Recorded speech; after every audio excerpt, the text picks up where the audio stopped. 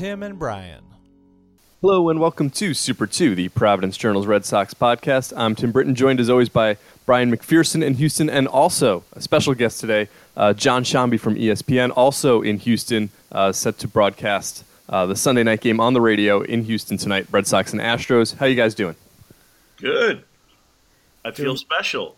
You should always feel special, John. I appreciate that, Brian. So you were here. We were both in Houston last night as well. You shot over in time to call the Saturday night game on the radio in advance of calling the Sunday night game as well. So you got to see Rick Porcello kind of get it handed to him a little bit, and this is not a new thing. You know, Porcello is, Tim and I have talked about this a lot, that Porcello is a kind of narrow margin for error kind of guy that if he's missing location by just a little bit, he's going to get hit hard. You know, over the course of his career, he's had some ups and downs. Obviously, last year was sensational. This year, much less so. If you're the Red Sox, are you concerned in the big picture about Rick Porcello? Yes. I mean, I would be. I would say for me it starts with, not to be disagreeable, but which is what people say when they start to be disagreeable. But, yeah, I didn't even think he was that great last year, to be honest. I thought it was a really down year for that award. He's not a guy personally that I've ever really loved, and I think that part of what has taken place, and we've looked at this some when we've had him for ESPN games, but he's changed as a pitcher. You know, he came up with that. He's that two-seam guy, but if you look at his usage, Tigers to Red Sox, he's thrown more four-seamers. Like the usage of four-seamers has increased by a pretty significant amount, and that, you know, changes a guy. You thought of him as a sinker baller, even though he never put up spectacular numbers, you know, relying on that two-seamer in Detroit. And then, you know, now, you said it, can't throw the fastball where he wants. He's kind of flipping that curveball in there and it got hit a couple of times and just not getting great results. He's just not a guy I love. If I'm trotting him out there, I think the expectation on the Cy Young is the thing. But as a 3.5 or something like that, especially, you know, in big positions, I'm fine with it. But I think overall he's. I guess I lean more towards, you know, last year was the outlier.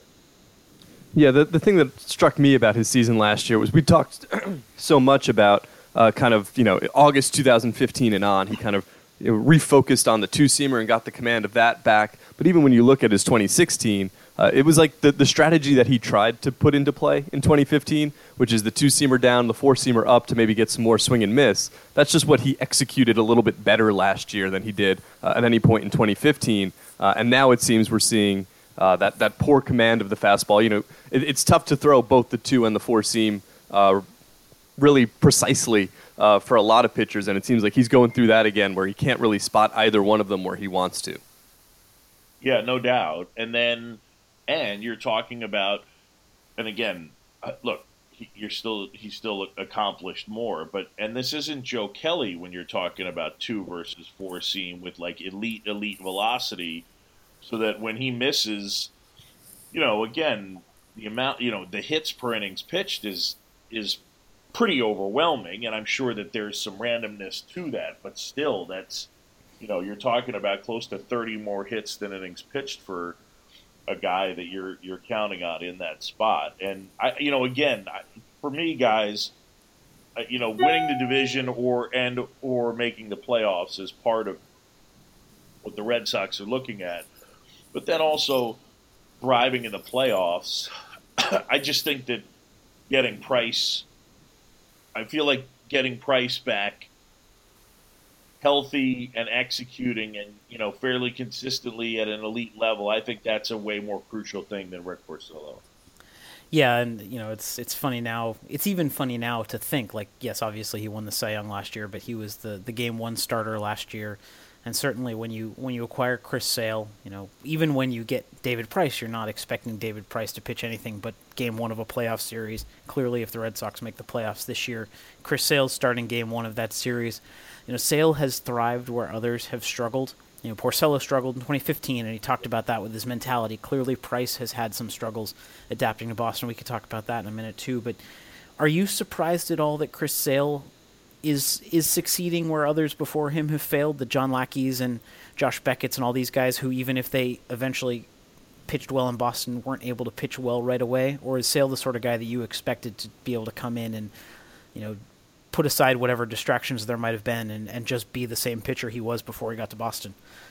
All right, can I before I answer the question, so the implication though is that those guys or that like certain pitchers come to Boston and that it's just hard for them to handle Boston? It certainly seems that way. I mean, Porcello openly acknowledged it as, some of it was Boston, some of it might have been his new contract, but he made pretty clear that it was a mental adjustment he needed to make and a stylistic, those four-seamers came from trying to be a better pitcher than he was. And I think we've seen it with Price that, he clearly is bristling at the intensity, the media environment, all of that comes with Boston.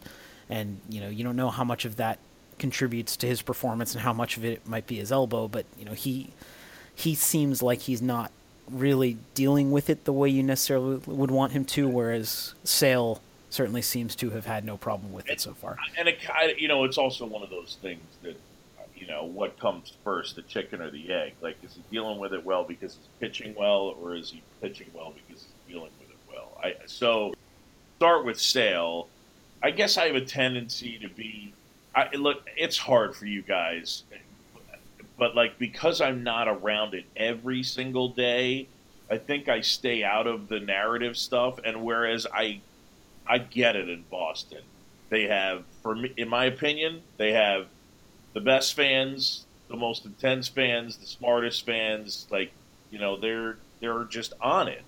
And, the media as well. It's intense. You're going to get better, stronger, more pointed questions more often than not from the Red Sox writers than you are most places. I guess going into it, I just thought Chris Sale's elite. He'll pitch well, and he's been one of the elite starters. And whereas Price, yes, I know that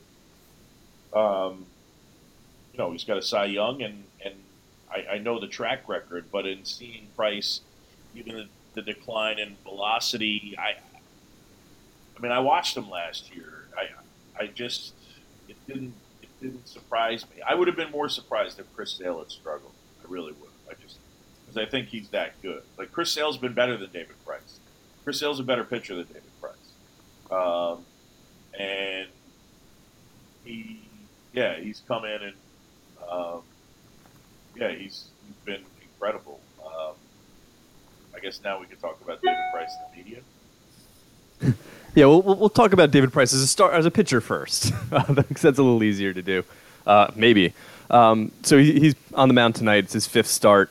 He still has the one really good one in Baltimore that was so encouraging, coming off the disabled list. The bad one in New York. The other two have kind of been middling starts so far.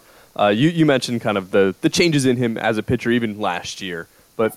When you look at Price, what kind of pitcher do you think he is for the rest of 2017, and then maybe even looking farther down the line for a team that has him under contract for the next 5.5 seasons? I like how you said that with the opt-out, a team. That's going to be an interesting one. I'm sorry, but it's would he really opt out? That would be incredible to me to see a guy. Anyway, all right. What type of pitcher will he be the rest of the year? Man, I don't like being negative guy, but I guess I feel like it's subtly and slowly. Price, there's been a decline in performance level, and I like him. I do think this. I think that even last year, it's not like he was bad last year. David Price last year was good, but when he's getting paid that level of money, people are going to expect him to be Cy Young contending every year.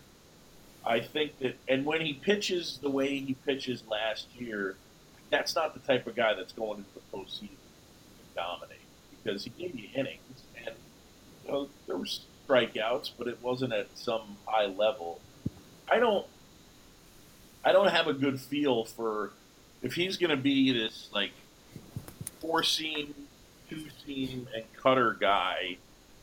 I don't know. I don't see that as being because again, he's not. The velocity isn't 97 anymore, or not.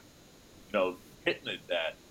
So, he throws his curveball so rarely, and when he came up, he was that 4-seam with the big hammer, and I guess now he doesn't think of his curveball as being an elite type pitch, and we had a stretch where he's throwing his changeup a lot more.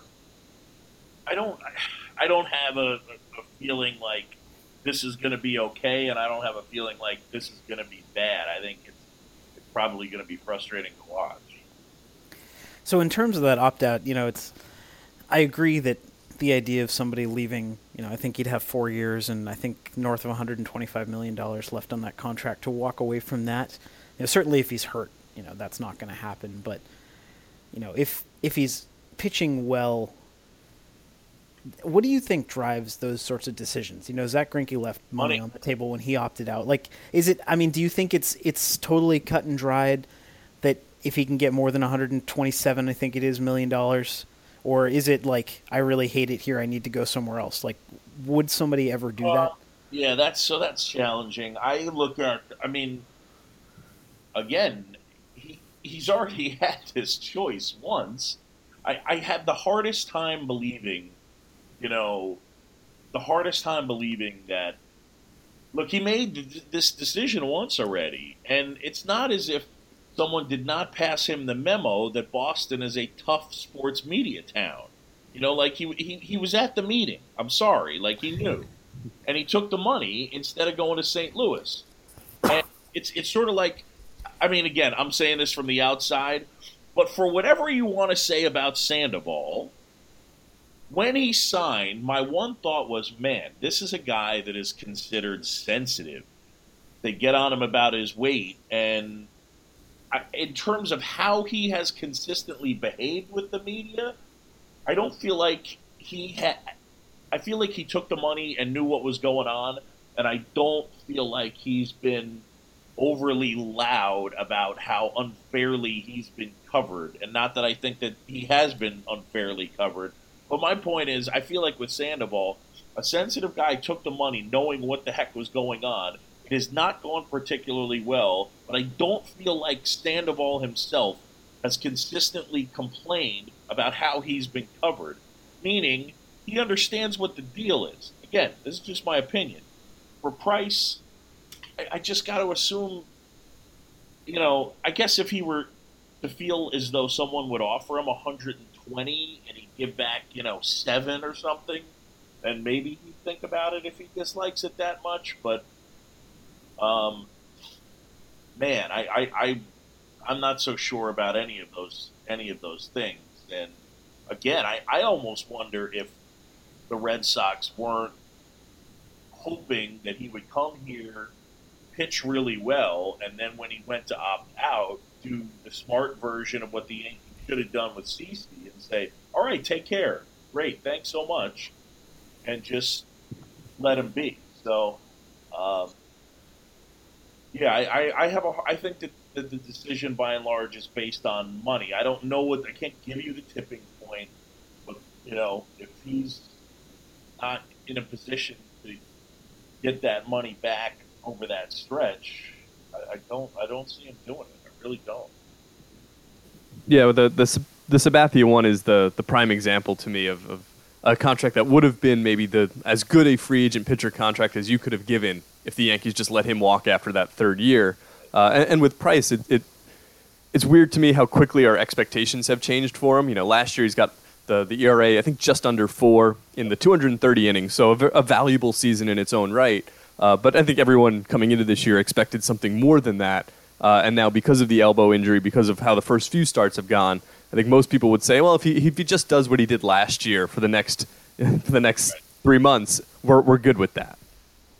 Yeah, and I would take that as well. I do, I would take that as well because again, It's funny. It ties into something. I'm sure we don't have enough time, but my big thing, as it related to the Astros, is I feel like they're the ones that should have traded for Chris Sale. I feel like that rarely does it set up where a team that's not, big money, major market is in a position to get an elite talent with that level of service time where the cost isn't going to explode on you, where you were sitting on 3 years, $38 million of Chris Sale. To me, that's valuable. But the way the Astros and a lot of the Sabre teams, really aggressively, Sabre-minded teams look at it is, okay, it's going to take X amount of wins to win the division. We think we're going to win Y amount of games. We don't need Chris Sale to do that. And then the postseason. But I do think that at times you got to change the mindset. And I think Chris Sale's the type of pitcher that helps you win in the playoffs. Is it subtle? Yeah. But, again, my opinion, for game one of a playoff series, there are a lot of guys that rather have start for me than Dallas Keuchel, and it's simply because of the strikeouts. I want guys who are going to strike people out. I talked about saber-minded teams like Theo Epstein and the Cubs. They get that thrown on them, but they traded for Aroldis Chapman to win the World Series. They didn't trade for him because they needed some help winning the division. They traded for him because they thought it would help them win the World Series. I think, and then you sit here and talk about who the Astros might go and get Sonny Gray and Keith Donna, and those guys aren't. They're just another guy in terms of roughly the level of what they have. And I think that when you get to the playoffs, what would make the Red Sox dangerous if they were to get there, at least part of it, is Chris Sale. Yeah, and Sale appealed to the Red Sox in some ways because of that same contract. I mean, given the luxury tax threshold, given the escalating penalties for going over, given the draft ramifications now, the Red Sox made that decision to stay under, and Sale allowed them to do that. Obviously the Price contract is not helpful in that way, and the Sandoval contract is not helpful in that way. And it seems like now they're trying to figure out what to do with Sandoval because he's still owed so much money. He's still, with the buyout, it's getting close to $50 million that he's still owed. But he didn't play Friday in Houston. He didn't play Saturday in Houston. Josh Rutledge has made some plays. Sandoval came in late. I think they wanted to get Mitch Moreland out of the game, so Sandoval comes in late, makes a nice backhanded play down the line. But the Red Sox don't trust him defensively. That's become increasingly clear, and just like Devin Marrero did before he was sent down, Josh Rutledge has handled the job. Would you be stunned if the Red Sox cut bait with Pablo Sandoval before the trade deadline? It's an extraordinary amount of money to just give up on. But on the other hand, if they've completely lost trust in him and he's just dead weight on the roster and a sunk cost, it's getting harder to envision a scenario, that has him still on the roster in August. Well, I think the biggest thing is that for everybody, it's difficult to envision a scenario where he's, productive. So I think that, I think you're right. It's a lot of money, and when that would be a little bit jarring. But then once you get past that, I can't say it would totally blow me away if they did just end it with him, because it's been so bad, and they're going to need to figure something out at third base for sure. So you've seen plenty of the Red Sox. You've also seen plenty of the American League. I think sometimes Brian and I and everyone in Boston sees just the Red Sox, and there's a lot of consternation about a team that's still 8 games clear of 500, just a game behind the Yankees in the American League East. Where do you kind of position the Red Sox in the American League? We've seen the Astros play so well, especially in the month of May, to kind of jump out to that huge lead in the AL West. The Central is still a muddle, but I think most people expect the Indians to eventually emerge from that. Where does Boston fit in that hierarchy to you so far? I think that the part that's interesting to me is that I felt positive about this Red Sox team coming into the year. I'm sure that part of it was an expectation of David Price at least closer to last year, but I still think that I don't think Benintendi's going to slip 45. I think that they're going to solve third base and get a little more power. I've been surprised by the struggle with slugging and the struggle with hitting home runs, but I have a hope in terms of what's still to come for the Red Sox. So I would kind of plug them in. I think the Astros are the best team pretty clearly, and then I was asked the other day who, if you had to push on it, Yankees or Red Sox to win the division, I would say that the Red Sox are more likely.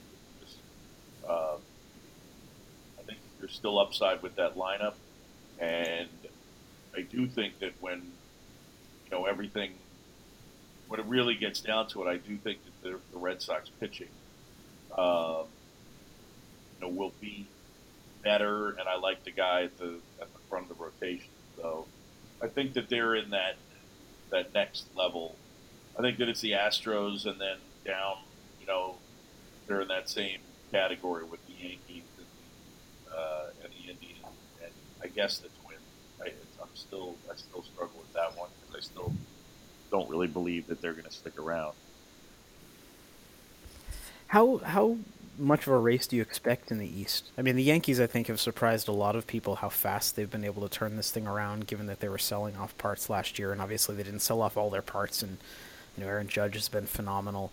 But when the Blue Jays completely fell apart in April, I think I started to wonder if once this thing got sorted out that the Red Sox would have some breathing room in the East, because nobody else looked like a surefire contender, and now the Yankees really do. Like, do you see this? I mean, especially now that winning the division matters so much more, that neither of these teams are just going to cruise and have one of them think, hey, we'll win the wild card, no big deal. Like, it matters whether you win the division. Like, do you see this as being a division race that goes deep into September? I don't know about deep into September, but I do think it's gonna. I think the Yankees are gonna score, so I don't see that changing. That's one of the big elements of it. The record. I think they're now over their last 35. I think they're 100, but they're a good team. I think I'm surprised by the Yankees. I would say Brian Cashman's surprised by the Yankees. I'm not. If they were to continue on a roll and steamroll people, I think that they would have to go out and get something. But if it's, if they really end up, moving towards being an 8-7 win team, they're sort of into it, or they're sort of in it. I don't know that they're going to try and make the big splash and get the pitcher. I think they still feel like their future's, a year from now. But I think they're good enough. There's some talent there. You have 2 innings. When Chapman is healthy, you basically have 2 scoreless innings in your pocket with him in Kansas. Some nights even more than that. I like their team. I don't love their starting pitching, but I expect the Red Sox to end up winning this division. I don't think that they're going to be able to step on the gas and just blast past them, but I think at least until early September, it's going to be pretty competitive. You mentioned kind of going down the list of the teams in the AL in that next tier, and you get to the Twins because right now they're in the second wild card position. But the rest of the AL East, you've got Tampa, who's a game over, Baltimore, who's a game under now and has struggled a lot for the last month, and Toronto, who's bounced back a bit to be 3 under. Do any of those teams, the Rays, Orioles, or Blue Jays, jump out at you as a team that can make a run and be part of either the division race or the wild card? No, but it's a funny thing because I say no, and look how tight the division is. I mean, if I'm on a technical sense, if I'm those teams, like, I feel like I'm in a pretty good position. You know what I'm saying? So, but no, I don't love any of those teams. That's for sure. And the Orioles are very similar to teams that we've seen in the past from them. They're not, they've been in the midst of a terrible stretch, but. No, I think the Yankees and the Red Sox are the 2 best teams. One of the treats of this series in Houston, just like one of the treats at the beginning of the season when the Red Sox played Cleveland, was the chance to see Xander Bogaerts and 2 of the other best shortstops in this golden era of shortstops now, with Carlos Correa in Houston and Francisco Lindor in Cleveland. That's not even to mention some of the guys in the National League, Corey Seager, etc. Where does Bogaerts slot into that group for you? Yeah, it's a good question. I really like him as a player. Defensively, at times he can look kind of awkward to me, but I still think he's pretty good. And I'm trying to remember the last time that I looked metrics-wise. I feel like he wasn't having a particularly good year as far as defensive metrics this year. I like him. I think that he's not at the Correa Lindor level. I don't believe. His numbers this year have been odd for a guy who had 21 homers last year. It's kind of funny that he's only got 2 this season, and yet the slugging is pretty good. So, I don't know. I would say, look, Seager's a monster. I think Seager and Correa have the ability, along probably Lindor as well, with when you're talking about guys that have the possibility of putting up like 300, 400, 500 seasons or something, fairly close. And he's not quite in that range. Just looking at defensive runs, yeah, he's not at least not +2. So, but I like him a lot. I love the contact ability. I think he's still capable of delivering some power. So, you want a number? Or, I don't know. In terms of ranking, I think he's one of the elite shortstops in the game. I don't think he's quite in the the Seager, Correa, Lindor category, but I like him. With Mike Trout out now, the AL MVP voting seems to be kind of wide open. Could potentially be wide open if Trout misses some time. Mookie Betts has picked the right time to get hot. Not if you're in New York. That's true. Aaron Judge is absolutely the front runner right now, but we don't know where that's going to go. Maybe obviously you have more insight into that as to how sustainable that is. Is this a Betts Judge sort of race? Red Sox writers, you're mean Red Sox writers. You're the guys that on the one hand you're absolutely pooping on Aaron Judge because he's a Yankee, and you guys are also being mean to David Price. You're villains all around. It's true. We don't like anybody. That's the general the guiding principle. And and you don't like anybody, and that's why I like you guys, to be honest. MVP. Look, right now MVP. I would give it to Aaron Judge. I'm good. So as far as, look, if Mookie puts up a season like he did last year, I love Mookie Betts as a player. He does everything. He does everything. And yeah, if you were to tell me that he was going to really step on the gas and the rest of the way put up astounding numbers and win the MVP, that's fine. I think the only thing I would say is still, if Trout comes back and plays at roughly the same level, you're going to have to go Mike Trout there. I just think that there's, I'm sorry, guys, but last year, if they had given Kershaw the Cy Young in the National League, I would have been kind of okay, I'm fine with that. Just because, I understand, the impact over the whole season, but the level of play when they're on the field. So we'll wait and see on that one. But yeah, Mookie's definitely got a chance at it. Like I said, I think right now it's Judge. So that's my take. But Mookie's a special player. I love his ability to impact the game every way. Love watching him defensively. The hands are just so lightning quick, and so there's that power out of that little body, and yeah, it's fun. There's one of these two teams that we're getting a chance to watch when I'm watching the Red Sox and the Astros. The athleticism is so overwhelming on the field. It's pretty great. Well, John, we always like to have someone on who doesn't fear being negative about the Red Sox. That fits in pretty well with what we do. Really appreciate you taking the time out. I know you're busy between broadcasts here, and we look forward to listening to you tonight on ESPN Radio. Thanks, fellas. Thanks for having me on. Thank you.